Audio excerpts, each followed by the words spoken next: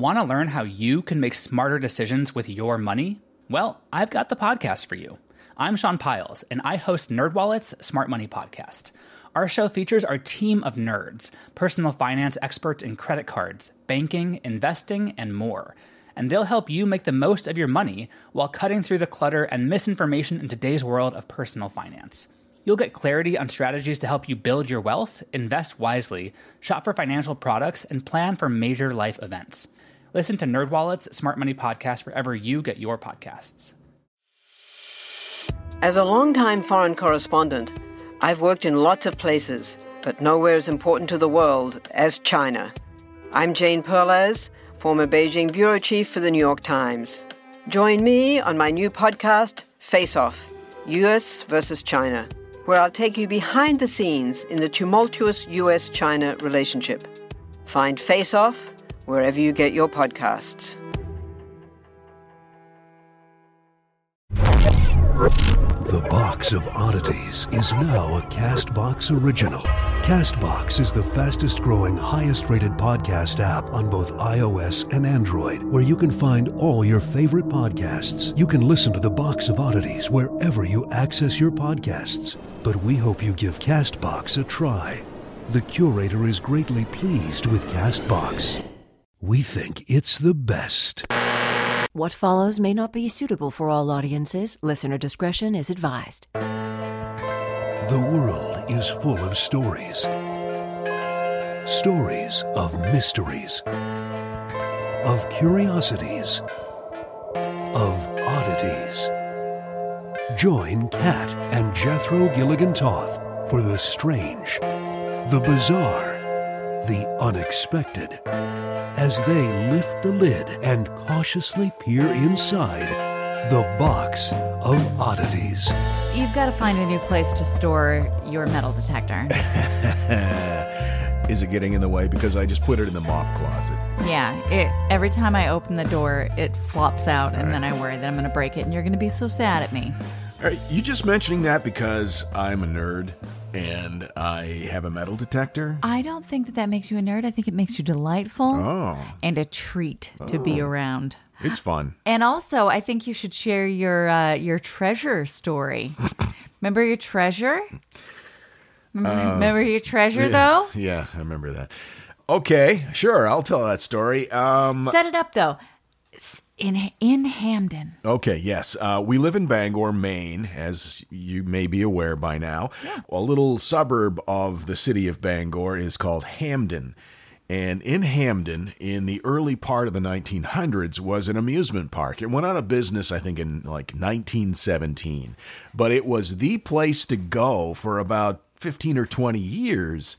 It was built by a trolley company to give them a destination point, make money on the trolley. There were alligators. They had alligators. In Maine. They had carousel. They had a band hall. They had all kinds of stuff like that. It was a big deal. In fact, on the busiest days in the summer, it would have as many as 30,000, 40,000 people there, which is remarkable when you think that the population of Bangor in those days was probably a tenth of that. So they were coming from all over. Anyway, it went out of business right about the time of World War I. There's nothing on that site anymore. It's not even accessible by road. It's right on the river. It was called Riverside Park. And so I did all this research thinking, what a great place to metal detect. Because, maybe not a lot of people know. Everybody I mentioned it to, they didn't, what, there was an amusement park there? Yeah, there was. And you did so much due diligence. You contacted people. You were like, hey, do you know who used to own such and such? Do you know who might have paperwork regarding this place? Blah, blah, blah. Yeah, I went to the city hall. I pulled records. I did the whole thing. Got permission to metal detect on the land. Very excited about this. Yeah. I even found the original drawings, the plan for the amusement park that was drawn up by a relatively well-known architect out of Boston. I had to go to Boston and get those plans. And so I knew where like the merry-go-round was located and all the ticket booths. And so I'm thinking, okay, this is going to be great. I get my metal detector out there. I go out, I spend the afternoon, hike into the place. And it's between like what is now a retirement community and an apartment complex. But there's acres and acres of just woods where this place used to be. So I'm out there for about 6 hours, and I found a couple of old coins and a lot of bottle caps and things like that. I got a lot of live updates during this time. It was magical.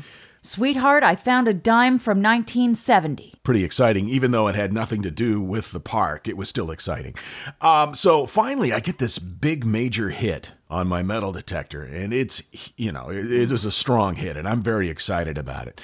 I pull out my spade and I start scraping away the soil. Yeah, well, I've got one of those. Right, in the holster. I have a spade holster. So I start scraping up the dirt, and I'm only down about maybe 3 inches, and I hit something, and I'm like, oh, and I scrape it all out, and it's a metal cash box. And I'm over the moon at this point. I'm thinking, oh my God, what have I found here? But then I noticed that it's not really period authentic to when the amusement park was open. It looked like something that I had as a kid. It didn't look like something that was antique. So something from the early 1900s. So I took my spade and my little pocket spade, and I pried the lid open, all excited and just a twitter with what I'm going to find. Oh, man. And what was in the box was a soggy pack of cigarettes and several dildos. Why would somebody bury a box of dildos in the woods? It was the best day of my life. I mean, the cigarettes, okay, you don't want somebody to know you're smoking, whatever. But you got a box of dildos and you bury them in the forest? Doodaloo. Sweetheart, there's so much cool stuff out here. Doodaloo. Sweetie, I found a dime from 1970. Doodaloo. Sweetie, oh my God, a cash box. We're in it now. Doodaloo. It's dildos. Yep. That's about how it happened. Yeah. But I will not give up. Still you rise. Still I rise. Hashtag blessed. Oh. So today on the Box of Oddities, I'm going to talk about Mango, the king of pickles. See, you say Mango, and I think of that character from SNL from the 90s. Yeah, no, it's a guy who called himself Mango, king of the pickles. His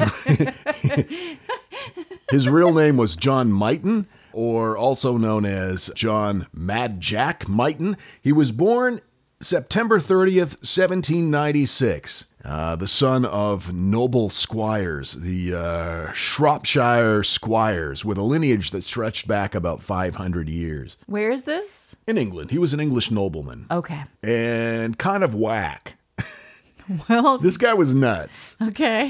In a fun kind of way. My favorite kind of crazy. I mean, he wanted to be called Mango, king of the pickles. So there you go.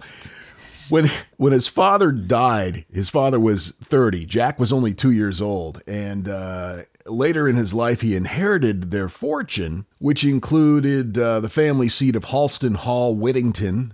The estate was worth somewhere near about $10 million in today's money. Wow. And it made about $1 million a year in today's money. Wow. In pickles? Not in pickles. It had nothing to do with pickles. Okay. No, it was like an estate. They farmed it. They had agriculture, that sort of thing. They grew a lot of dill? It was about 132,000 acres, something like that. But he was an interesting guy, even from a very early age. When he was 10, he started hunting foxes. And he would go on hunts in any kind of weather.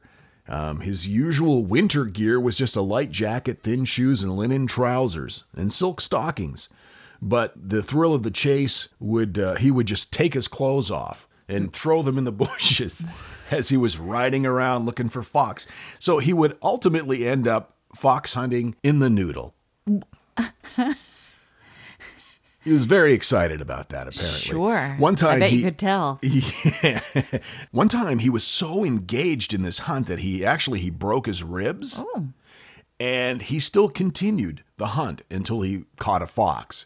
He was naked, he had 3 broken ribs, and he was riding a horse anyway. Just because, well, he was a little, shall we say, eccentric. Even though he had the broken ribs, he was, quote, unmurmuring with every jar of agony. He would also do things like Fun little things for his stable boys that watched his horses. He had something like 200 horses. Oh, wow.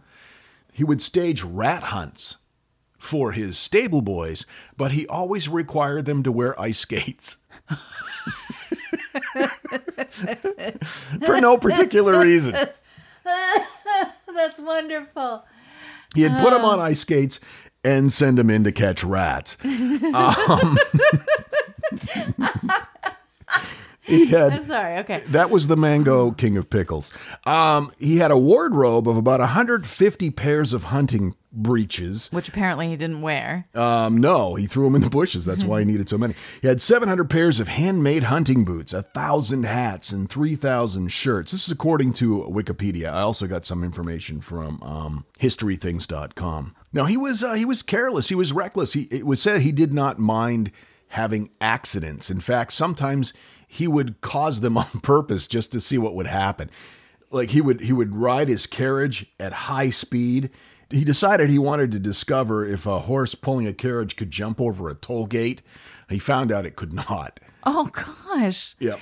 That seems reckless. On another occasion, he asked his passenger, who was also of nobility, whether he had ever been upset in a carriage.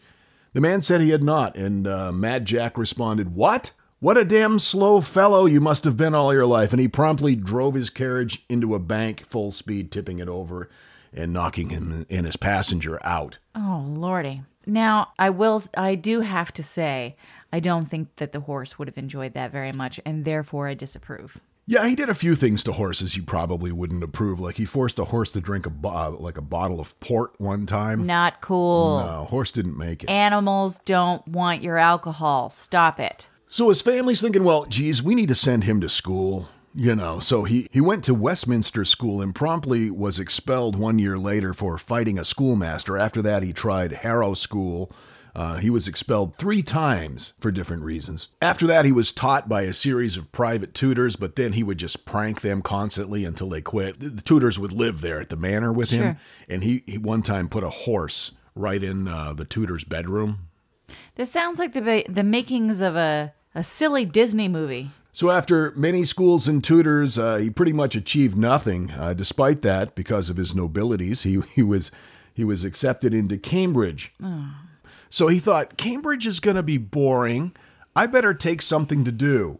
So he took 2,000 bottles of port with him to keep him sustained while studying. Apparently, the university did not approve. Sure. Not a lot of storage room for that kind of thing. No, and he dropped out and decided he was going to travel the world. With his port? Oh, yeah. Fine, me and my port are leaving. Yeah, he had a bit of a drinking problem. Apparently. We'll get to that. He then went into the military. That was a short-lived career for obvious reasons. He couldn't take orders and he got bored easily. So he left the service and decided he would get into politics. Oh, all right. That seems right. So he runs for Parliament, and he decides that what I'm going to do is I'm going to pay people £10 for every vote. So he buys a seat in Parliament. It cost him about $1 million in today's money, which actually seems like a pretty good deal. Yeah. So he goes to one Parliament meeting, and he's bored, and he just leaves and never comes back. So now he's looking for things to keep himself amused. Sure. He found several ways. He enjoyed horse racing and gambling. One time, his horse even won the Gold Cup at Lichfield in 1825.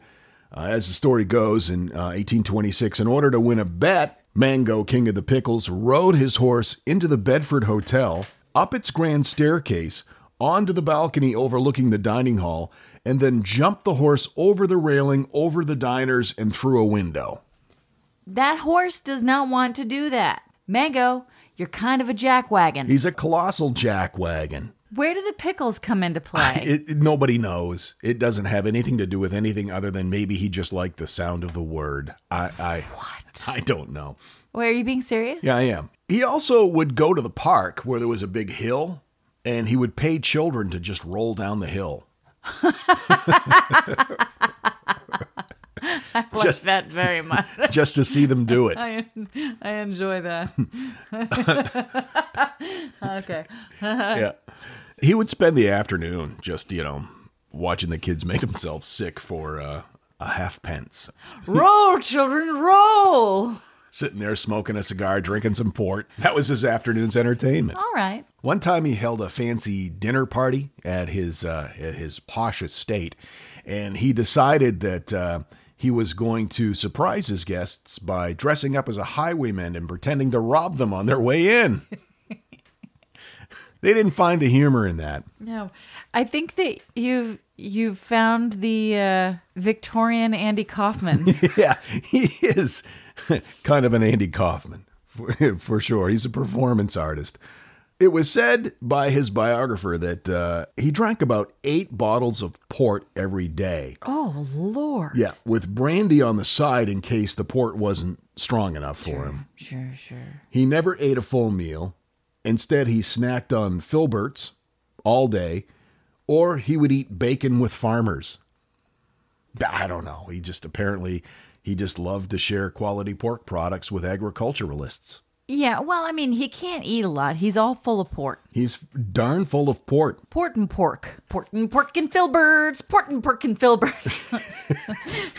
In my head, there's a whole line of men singing that while doing that weird, like, Mary Poppins dance. Yeah. Like with the chimney. Yes. Port and pork and filberts. Port and pork and filberts. Oh, yes. Pickles. What? Probably the craziest thing he did was he held another dinner party. Apparently, he got people to come back after he pretended to rob them. Sure. And they're all sitting in the dining room, or actually the study before dinner. And he makes his entrance drunk, riding on the back of a bear. That bear doesn't want to do that. No. So he rides this bear into the study, holding a glass of port. Mm-hmm. The bear's pretty good-natured about it until Mango, king of the pickles, decides that he should spur the bear. Oh. Just, jab him a little bit to get him to go faster. Mm-mm. The bear turned on him and bit him in the leg and then attacked his guests. Well, I mean, can you blame him? This was the beginning of the end for Mango. It's just a wonderful sentence. He inherited all this money, but after just a few short years, it was pretty much all gone. Oh, yeah. 15 years, he managed to spend his entire inheritance and then fell into deep debt. His agent had calculated that if he could reduce his expenditure to £6,000 a year for 6 years, his estate would not have to be sold, but he declared, I wouldn't give a damn to live on $6,000 a year. So in 1831, he fled to Calais to avoid his creditors, where he met a 20-year-old woman named Susan on Westminster Bridge and offered her £500 a year to be his companion. She accompanied him to France, stayed with him until his death. During that stay, he had a severe case of hiccups one night. And so he decided the best way to cure hiccups was to set his nightshirt on fire with him in it. Yeah, I bet that would work. Charles James Apperley, who wrote under the pseudonym Nimrod, was present at the event. Quote, "Damn this hiccup," said Mighton as he stood undressed on the floor, apparently in the act of getting in bed. "I'll frighten it away." So he seized a candle and lit his sleeping shirt. It was a cotton one. It was instantly enveloped in flames. A fellow guest of Mighton's servant beat the flames out. He said, quote, "The hiccups are gone, by God," and then he reeled naked into bed. I mean, it worked for him. I guess, yeah. In 1833, Mango, king of the pickles, returned to England, where he was unable to pay his debts. So he ended up being put in King's Bench Prison in Southwark, where he died in 1834, a, quote, round-shouldered, tottering old young man, bloated by drink, worn out by too much foolishness, too much wretchedness, and too much brandy. The cause of death was called delirium tremens. Sounds like he was detoxing while he was in prison. Probably. He was buried in a vault of the private chapel at Halston. Probably they had to put him in a vault, otherwise he'd get out. Ruin something. Yeah, jump a horse over it or something. And that's where he stays to this day, as far as we know. As far as we know. Seriously though, Mango? Yeah. King of the pickles? King of the pickles. And there's no explanation for Mango or the pickles? Not that I have seen, no. Oh, Lord. I'll do a deeper dive on the research on that, and maybe I can come up with something for you. Thank you. You're welcome. That was fabulous. Upsetting, but fabulous. Thank you. Like finding a box of human remains in your attic, but without all those nagging detectives and reporters at your door. This is The Box of Oddities. So the thing in the middle this week, it's unfortunate drunk voicemails. Yes. This is one of our favorites. Maybe you've heard this. I don't know. It's been around, but we enjoyed this so much we wanted to share it with you. Hey, Ryan. Ryan, it's Dominic. I met you tonight. You're so cute. Oh, my God. Ryan, I hope you remember me. You're so cute. You hit it off right away. I loved your shirt. And I think you're so funny. And I really, I've never felt that kind of chemistry before. And we both have the same interest in yo-yos. So you think that's funny? No one else likes yo-yos like we like yo-yos. Remember, Ryan? I hope you remember. Anyways, I know you said that tomorrow's kind of crazy for you, with all that stuff, But I'd love to get in touch with you this week, next week. Anyway, just reach out to me whenever you're free. I gave you my business card. I hope you remember. I work at eBay. eBay. That's eBay. eBay. eBay. I think you've heard of it. You said you remembered it, kind of. Anyway, Ryan, I hope you had a great rest of the night. You look so cute tonight in your little shirt and your little pants. I know you said you had to leave urgently. I hope everything's okay. I get indigestion sometimes too, so I hope that, everything's good. But hope you have a great Friday night. You deserve a great weekend. And call me, email me, IM me, fax me, page me. You have all my contact information. Can't wait to hear from you soon. Have a great night, Ryan. And I'll talk to you soon, okay? And if you need to get in touch with me, I'll be at Jamba Juice. So, where I work, Jamba Juice. That's Jamba. B-A, Juice. Juice as in J,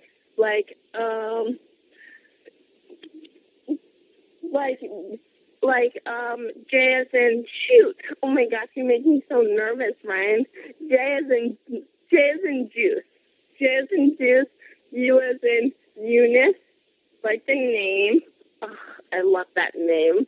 I as in I. C as in cat. Cat. E as in E. Okay? So I'll be at Jamba Juice. Talk to you soon. And, I'd love to hear from you. Just give me a call whenever I'm available. I'm single. Okay?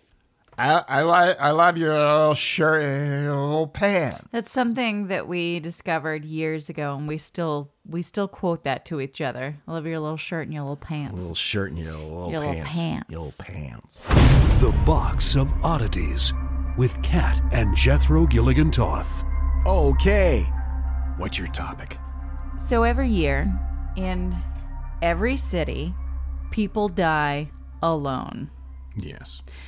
I told you I should have gone first. This is Is this dark? This is heavy. Okay, go ahead. So there are no friends or family to prepare their funeral or mourn. But in many parts of the Netherlands, they've got a different way of dealing with these lonely funerals. A retired Amsterdam civil servant, Ger Fritz, has made sure that these lonely or unknown citizens get a respectful send-off. Ger Fritz. Ger Fritz. That's fun. It is. Let's say that together.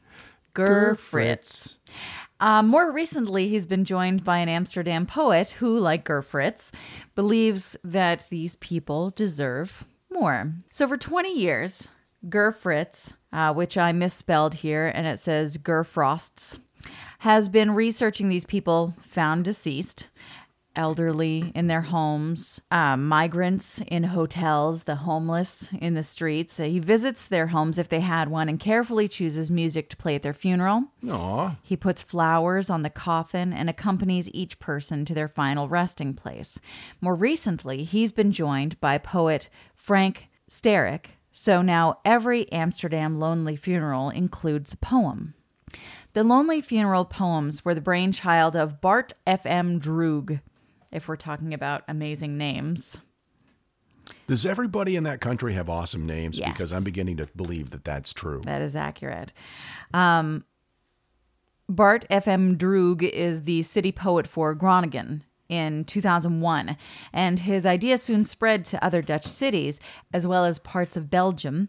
In Brussels, volunteers attend funerals that would otherwise be unattended. And now there's a competition for the best lonely funeral poem written each year. It's a simple prize funded by the Arts Research Program, The Art of Impact. And the competition is named after and judged by Ger Fritz. In an interview with RNW Media, poet Sterrick said, "People are story machines, and we're busy making and remaking our story. What The Lonely Funeral does is return stories." That's beautiful. One of the poems, for instance, read at an unknown man's funeral was this: "Farewell, sir. Without papers, without identity. What were you looking for? How much did you lose along the way?" Wow. That's a bit heavy. Yeah, I told you I should have gone first. So, Are there any fart jokes in here at all? Because I could really use a good fart joke right now. nope. And keep in mind, all of the poems that I'm referencing have been translated. I mean, they're not written in English. You might lose some of the impact. Right. Okay. Though that one I think is beautiful and amazing. Pretty and, impactful. Yeah. The originator, Droog, has referred to the poetry tributes as being a social task of the poet. According to blogger Christine Rowe, he's wondered whether his interest in mysterious deaths stem from the fate of his uncle Nick, who was never found after his time in a concentration camp during World War II. Each death, he said, has its own story, and Nick's has gone untold. But the question that's raised through this project and through these people who have volunteered their time and their energy and sometimes their money for these funerals called lonely funerals is, how much can you ever really know about a person? That's an excellent point. And even sometimes the things that we can build a profile about someone, a stranger, a lonely person, seem more rounded than the things that we can end up pulling from the people that we're supposed to know the best. That's heavy. So one of the places where I found information about this is Plowshare's blogspot, and that spoke to the information civil servants are able to find about those who are given a lonely funeral, and how that little information might lead to the choices made for it. So one poet looked for Nigerian mourning music to play at a Nigerian immigrant's funeral. Another reported that a man who had died of a drug overdose was buried to the song Everybody Hurts by R.E.M. Oh, that song makes me weep anyway. I know. Okay. Everybody hurts sometime.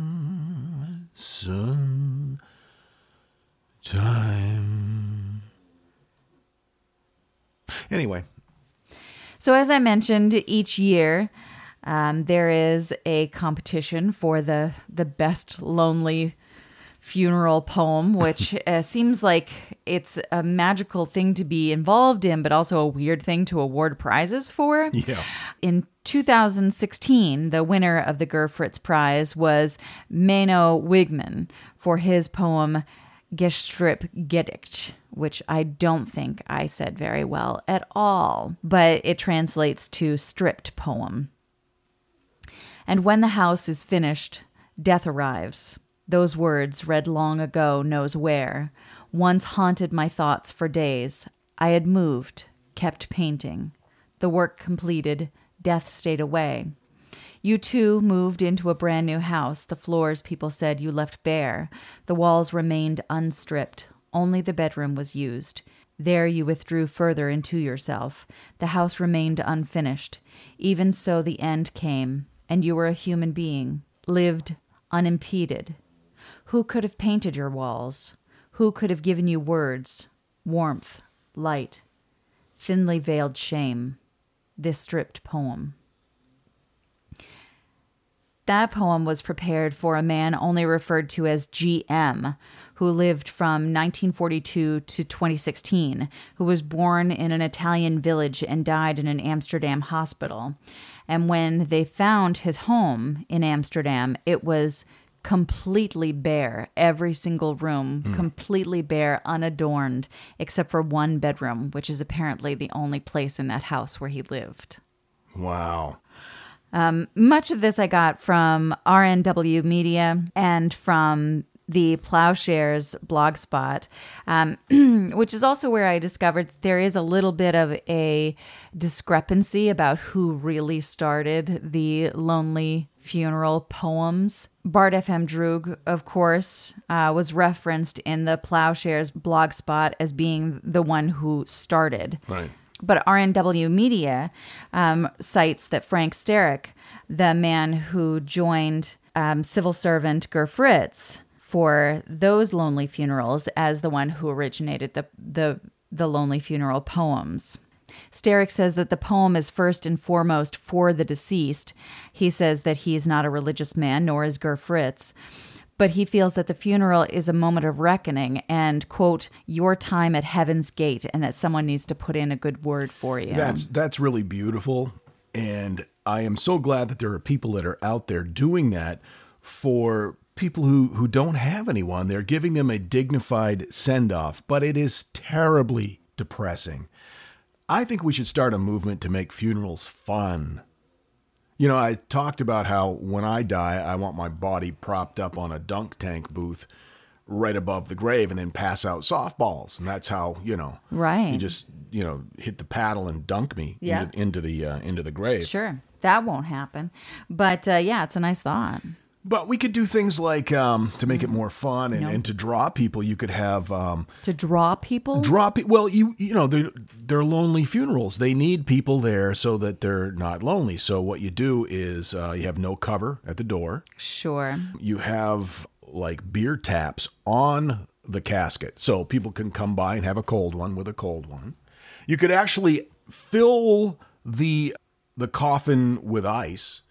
And, put beer in like shrimp, like little shrimps. Like a cooler? Like a cooler. Yeah, that way you wouldn't have to pay the money to embalm them. You could just fill it with ice and jumbo shrimp. Just hear me out. And then you take the cocktail sauce and you just put it like in a bowl and put it in the guy's mouth. Mm-hmm. And then people can come by and dip pay their respects, have a bite to eat, a cold beer, and maybe have some clowns passing out balloons. That'd be fun. Because that'll draw people? Sure. Clowns? People love clowns and balloons. It says carnival. But like for me, for instance, I don't like clowns or balloons. So do you not want me at this funeral? I also don't eat shrimp. You don't want me to come to this funeral. But there's beer. All right. It'll be quality craft beer, too. All right, I'm there. On tap. There's all sorts of things we can do to make it fun. We could have raffles, maybe bingo, some prizes, win some stuffed animals, that sort of thing. Sure. And that way it wouldn't have to be a lonely funeral. You could still do your poem after everybody gets a beer and some shrimp. That might be a weird juxtaposition. Maybe do the poem first. Sure. Yeah, get that out of the way. Yeah. And then party. Who then loved you? In which rooms did you sleep? Who kissed you goodnight? Who'll wear out your shirt? Who will want to stand where you once stood? Who now takes the road you took? Hey, Marty, jumbo shrimp. Nice. See, that would be the logical progression, I would think. Mm-hmm. So, yeah, I think we're onto something.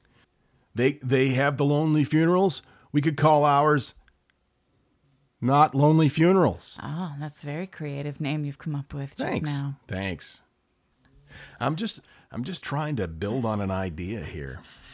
I see franchising opportunities. Curator at theboxofoddities.com. You can reach out to us. We love hearing from you. Also, all of the social media. Goodreads, Instagram, Facebook, Twitter. So that's our show. We're going to have to wrap it up now because the air conditioning's been off for about, half an hour, and I am roasting right now. No, I think we should talk longer. No, let's not talk longer. Let's turn the air conditioning. Let's come up with more fun ideas for funerals. Just totally ruined Kat's thing. I'm going to hear about this. I'll tell you what. if you see your way to forgive me for interrupting you and cutting your story short, I will give you a box of dildos. No, thank you. They could be worth money someday. I bet. You are an entrepreneur. I am. Yep. In this chest beats the heart of an entrepreneur. All right. So one of our friends and freaks wearing a Box of Oddities t-shirt with his new kitten. Nice. And I just about died. You almost pooped a little bit like Willie did when he saw the baby goat. Anyway, send us your pictures. The Box of Oddities, twice a week. Don't forget. Oh, and if you'd like to get your Box of Oddities t-shirt, you can go to theboxofoddities.com and click on the merch link. There's all kinds of stuff there that you might want to pick up. Congratulations, by the way, to Brad, who won his Box of Oddities t-shirt through that contest that we were running over the last couple of weeks. Yay, Brad! On our social media pages. So if you sign up there, if you just, like us or follow us, then you have a chance to win stuff too. So there you have it. The Box of Oddities, twice a week. We'll see you on Monday. Until then, keep flying that freak flag. And fly it proudly. And so, let it be known that the Box of Oddities belongs to you, and its fate is in your hands. Therefore, it's been requested by those I report to beseech you for assistance. The Box of Oddities is free. We ask but one thing of you, to provide a 5-star rating and a positive review. True, that is 2 things. However, 'tis merely a 5-star rating and a positive review. Also, subscribe to us. Okay, so 3 things is all we ask. 3 things and 3 things only. Henceforth, the Box of Oddities commits to the telling of stories. Stories of the strange, the bizarre, the unexpected. We wish to offer our deeply felt gratitude and appreciation for your patronage. TheBoxOfOddities.com. Copyright 2018. All rights reserved. If you like this podcast, can we recommend another one? It's called Big Picture Science. You can hear it wherever you get your podcasts, and its name tells part of the story. The big picture questions and the most interesting research in science. Seth and I are the hosts. Seth is a scientist. I am Molly, and I'm a science journalist. And we talk to people smarter than us, and we have fun along the way. The show is called Big Picture Science, and as Seth said, you can hear it wherever you get your podcasts. Hi, I'm Neil. And I'm Ken. And we are from the Triviality Podcast, a pub trivia-style game show where a lack of seriousness meets a little bit of knowledge. Join us each week for an hour-long game of general knowledge trivia featuring special guests from around the world, plus tons of extra themed episodes. If you want to improve your trivia game, or you just want to scream at us in your car when we get easy questions wrong, then we're the show for you. Find Triviality on all your favorite podcast apps. But you know that, because you're already listening to a podcast.